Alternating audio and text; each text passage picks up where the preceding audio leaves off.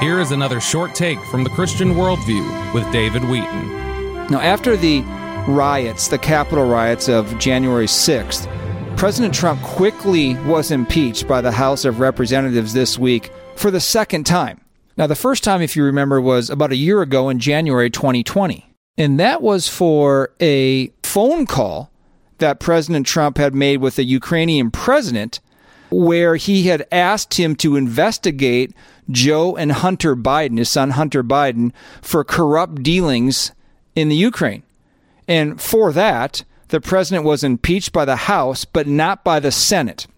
This time, Donald Trump was not even given legal representation in the House during the proceedings. They literally went from the Capitol riots, and just a handful of days later, they were in the House making false accusations against the president and jumped straight to judgment and impeach him. Now, whether it goes to the Senate, whether the Senate actually impeaches him is a different story, and whether he's removed from office with literally just a handful of days to go in his term is unknown at this point. It doesn't look like that's going to happen.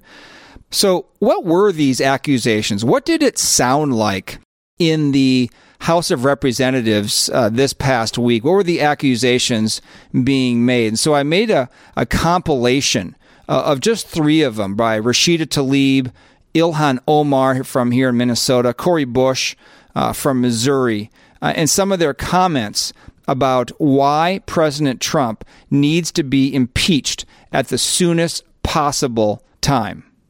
In Michigan's 13th, we proudly speak truth to power, even in the face of a racist in chief. Those who incited an attack on the People's House do not get to talk about healing and unity. They have torn this country apart.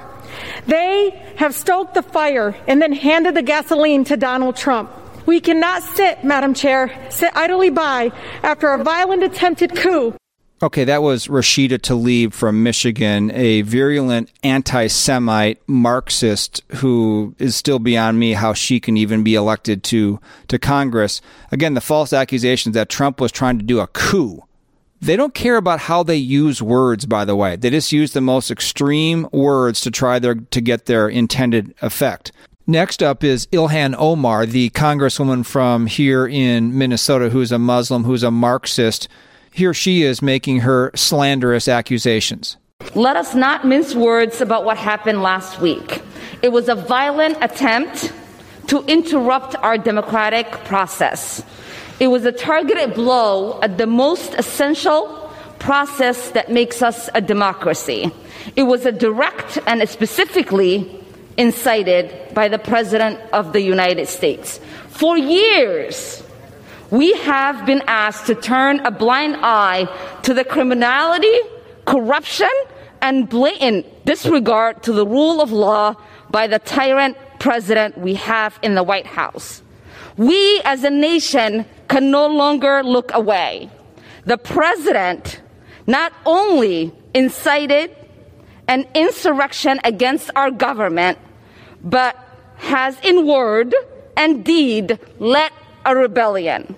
We cannot simply move past this or turn the page.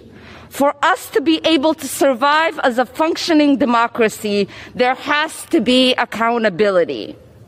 We must impeach and remove this president from the office immediately so that he cannot be a threat to our democracy. More accusation that President Trump incited this mob that rushed the Capitol, and therefore he needs to be removed immediately. And notice always the racist overtones, the tyrant in chief, the racist in chief.